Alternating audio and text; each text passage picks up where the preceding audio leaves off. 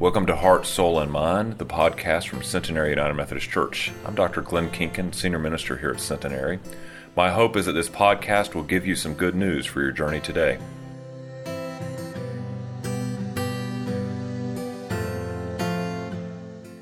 Our scripture lesson this morning comes from the first epistle of John, chapter 1 through verse 2 of the second chapter. Hear with me now the words of the Lord.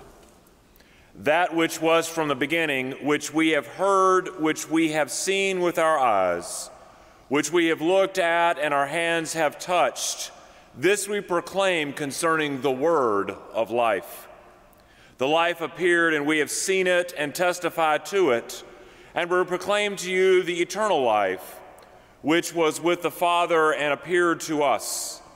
We proclaim to you what we have seen and heard, so that you may also have fellowship with us.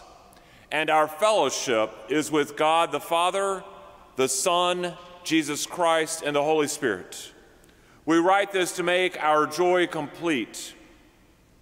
This is the message that we have heard from him and declare to you. God is light, and in him there is no darkness at all. If we claim to have fellowship with him, yet walk in darkness, we lie and do not live in the truth. But if we walk in the light as he is in the light, we have fellowship with one another, and the blood of Jesus, his Son, purifies us from all sin. If we claim to be without sin, we deceive ourselves, and the truth is not in us. If we confess our sins, he is faithful and just, and forgive us our sins, and purify us with all unrighteousness. If we claim we have not sinned, we make him out to be a liar, and his word has no place in our lives. My dear children, I write this to you so that you will not sin. But if anyone does sin, we have one who speaks to the Father on our defense, Jesus Christ, the righteous one. He is the atoning sacrifice for our sins, and not only for ours, but also for the sins of the whole world. My brothers and sisters, this is the word of God for us, the people of God. Thanks be to God. Would you pray with me?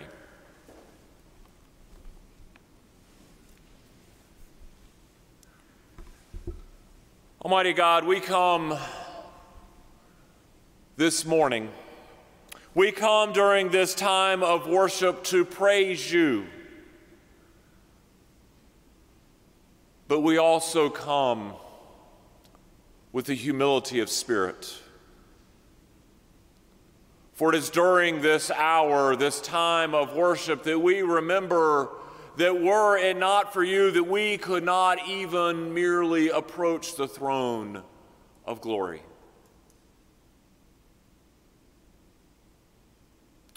So as we ponder the human condition, we ponder our egocentricity versus the theocentricity of life that you so desire for us. We pray, O Lord, that we would listen intently and be transformed by your grace, so that we might be not just hearers of your word, but go forth from this time of worship as doers of your word for a world that needs to hear and see that word in action. In your Son's holy name we pray. Amen. I have a friend who teaches in a leadership development course, and what it's designed to take leaders, whether they're middle management, senior management, to teach them to be the best leaders they can be. And so over the course of the time that they spend in this program, they start out first finding a baseline. What's the floor, if you will?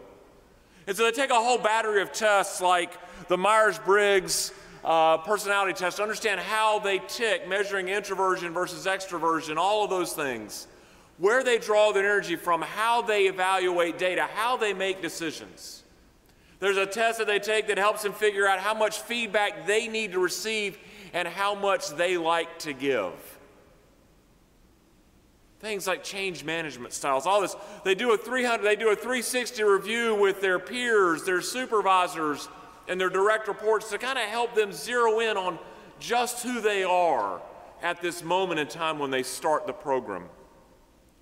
And he says the first time that they get together after having filled out all of these battery of tests, he says we love to hand them a notebook with all the results. And it's meaningless until the second day. Because the first day they just pour over and try to make sense of it. The second day they actually meet with a coach. And he says that's when they begin to realize that it is a letter from home that they've received in this tome. A letter from home that tells them what their direct reports truly think about them, what their supervisors truly see in them, what their peers praise them for and wish they knew about themselves. He says the hope is that this baseline is that they will see this as the reality, not what it has to always be, but where they are so that they might grow forward. But it takes a willingness. It takes a willingness to listen and to understand and to change in order to be the best leader. He says the best leaders in our program take this letter from home. The parts that are hurtful, they spring forward from them. They learn from them. The parts that praise them, they don't just say, well, I've got that covered, but they try to do even better. This letter from home becomes a guiding principle for their growth in leadership, their growth in abilities, their growth in who they are, to be better at what it is that they do, to be the best leaders. This Sunday is the third Sunday in the season of Easter. This time for us to reflect upon the resurrection and what it means for us as followers, for us as disciples, for us as believers. The first epistle of John was an excellent text. The whole thing is excellent for us. So we're going to spend some time in that this Easter season. Because he wrote it for two purposes. The first was to remind people how to deepen their spiritual lives. But the other, as he began to look upon the early church, started to see some budding heresies. So he wanted to kind of head those off at the pass, nip them in the bud, if you will. In today's text, today's selection, John desires that they hear this deepening call from God for a close relationship. He cautions them that God wants fellowship with you and me and the entire world, that God wants his close relationship to be restored. That was why Christ came, but sin enters in. It breaks that relationship. But that there is hope. There is hope for us because of the resurrection.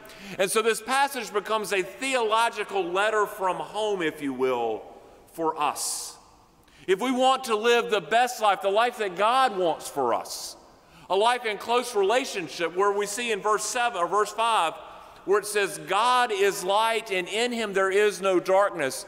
If we want that kind of life, we're always walking in the light, then we've got to turn to verse 9, where John writes, if we confess our sin, God is faithful and just, and will forgive our sins and purify us from all righteousness. I love that. If we confess our sin, God is faithful and just and will forgive us our sins and purify us for all righteousness. See, my friends, our best life is found in close fellowship with God, in that relationship where we are living the way God wants us to, and we see God as not only God, but God as Father, Son, and Holy Spirit, the one who loves us, redeems us, and sustains us. So if we want that close relationship, we want that best life that God wants for us, it says it right there in the text, we must confess our sin. We must accept the forgiveness and love that God gives us, but this is the best part, and then we must live and act as forgiven people. So there's three things to this best life: confession, receiving the forgiveness, owning it in our hearts, but then living as changed people. This letter from home encourages you and me and all the world that will listen to how to be the best people that we can be, to how to live the best life that God wants for us. When we think about this idea of confession, ever since the dawn of time, humanity has been trying to define sin. We've thought about things like, well, some sins aren't so bad, like level 1 sins, and there's those really bad ones, those level 10 sins. But folks, really, isn't sin anything that separates us from God? And so while we want to try to justify it, or we want to try to sort of make our lives seem better because we don't commit a lot of level 10 sins, maybe it's a whole lot of level 1s, it's sort of like a paper cut, isn't it? A paper cut is still a cut. Sure, it's a small cut, but death by 1,000 paper cuts is still death, is it not? So therefore, sin, no matter what type it is, any separation from God is separation from God. And that's not what we want, but yet the human condition, our hubris and our ego, wants us to sort of find out that maybe we don't have to admit all of our faults. But that's the problem, isn't it? John speaks of this in verse 8. He says, if we claim to be without sin, then we deceive ourselves and we separate ourselves from God. It's when our egocentricity takes precedence over theocentricity of life. When we decide that we know what's better for us and what we want is more important than what God wants for us, that sin enters in. Let's face it, we all sin. It's just part of the human condition because so often we try to think about our needs, ourselves, before the needs of others, before what God wants for us. We can't admit our faults at times. We can't see where our past behaviors or past actions have separated us from God or have broken the common good and hurt each other. See, when we fail to see how past actions have done that, when we fail to apologize for what has happened in the past, are we not committing sin? That's what John is saying right here. That we have broken that relationship. But John's prescription to live in the light, to find our best selves, is to start just with this idea of confession.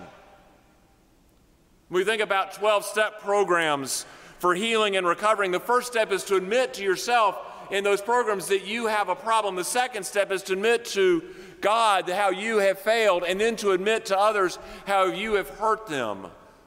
The same is true outside of the 12-step programs with just all of life. If we admit how we have broken our relationship with God, that is confession. When we admit how we have broken our relationship with each other in all aspects of humanity, that is confession. It's not trite, though. We can't just say, oh, I'm sorry for that. We've got to mean it. There's got to be a depth to our heart to it. We've got to really look at how we have affected the lives of those around us by our actions and to make amends, to make a difference. So as we think about that this week, as we think about the resurrection and what it means for us, maybe we should just take some time and to think about how we have lived our lives and to think back over the spectrum of the past week or month or year. What are the mistakes? What are the injuries? What are the faults that we have caused or that we have made that have created separation between us and God? I encourage each of us this week just to find a little bit of time, take a half a sheet of paper, fold it over, and just make a few lists of those things where we have fallen short of what God wants for us, or how we have wanted to treat each other, or how we would want to be treated by the world, and where we have done those fouls, those transgressions.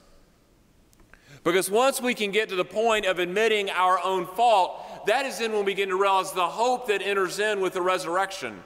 That's the point of John's epistle, is to remind us that God doesn't want us to live in that darkness, but that God wants us to live in the light. Confession helps us see where we have shattered that relationship, but hope comes in the resurrection. That's the whole point of the cross, and the reclaiming power of the resurrection is that we are healed and lifted up. See, the resurrection power comes that we find our best life in Christ. I mean, think about his words. He says, come to you who are weary. You're weary of the way that you live, weary of the brokenness of life, weary of being hurt and hurting others. My burden is easy, and my yoke is easy and my burden is light.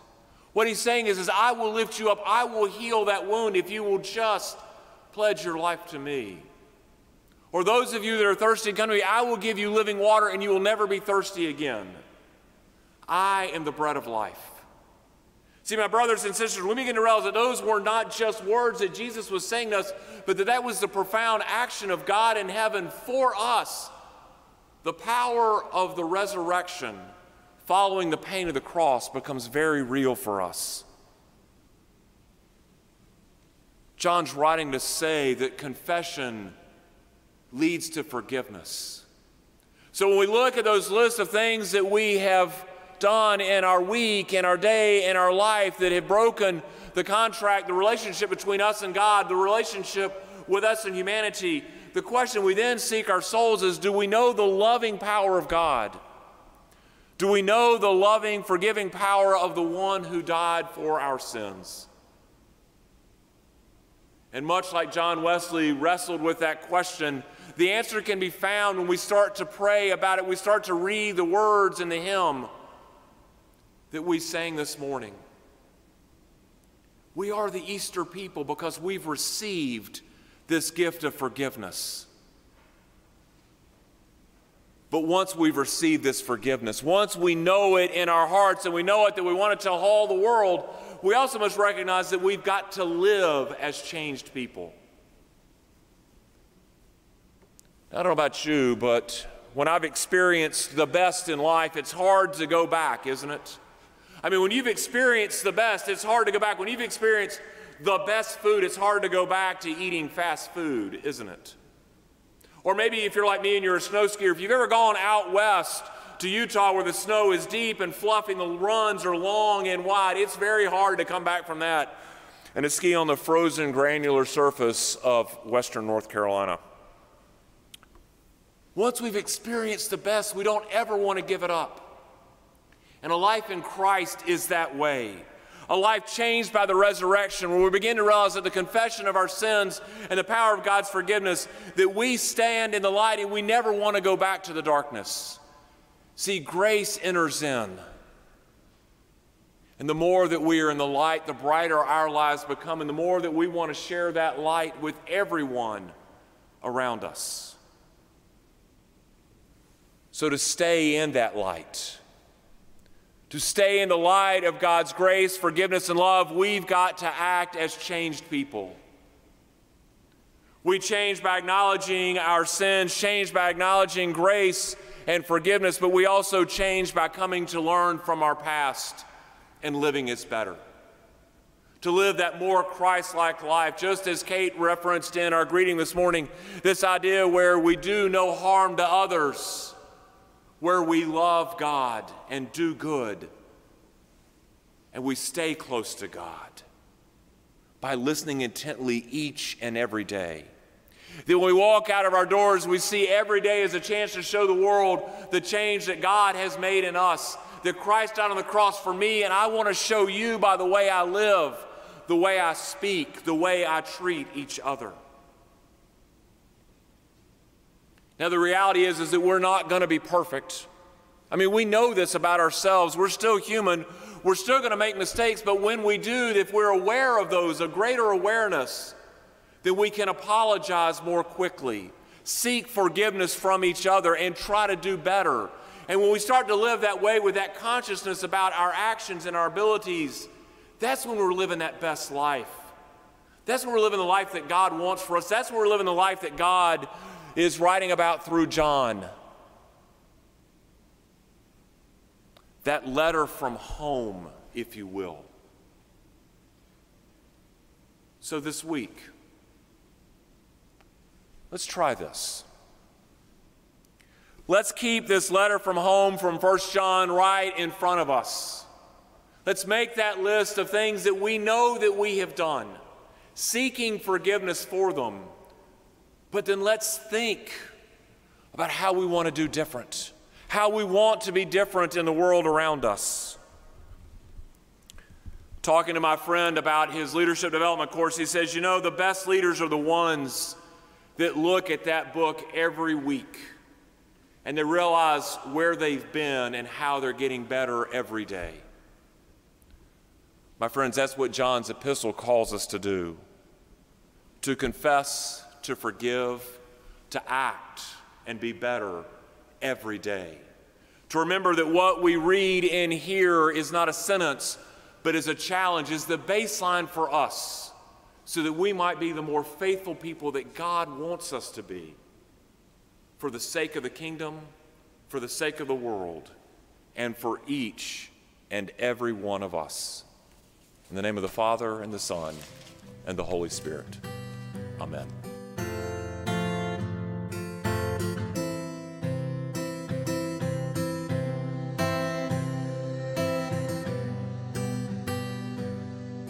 Thank you for listening to Heart, Soul, and Mind, the podcast from Centenary United Methodist Church.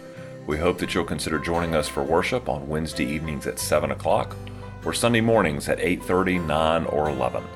Have a blessed day.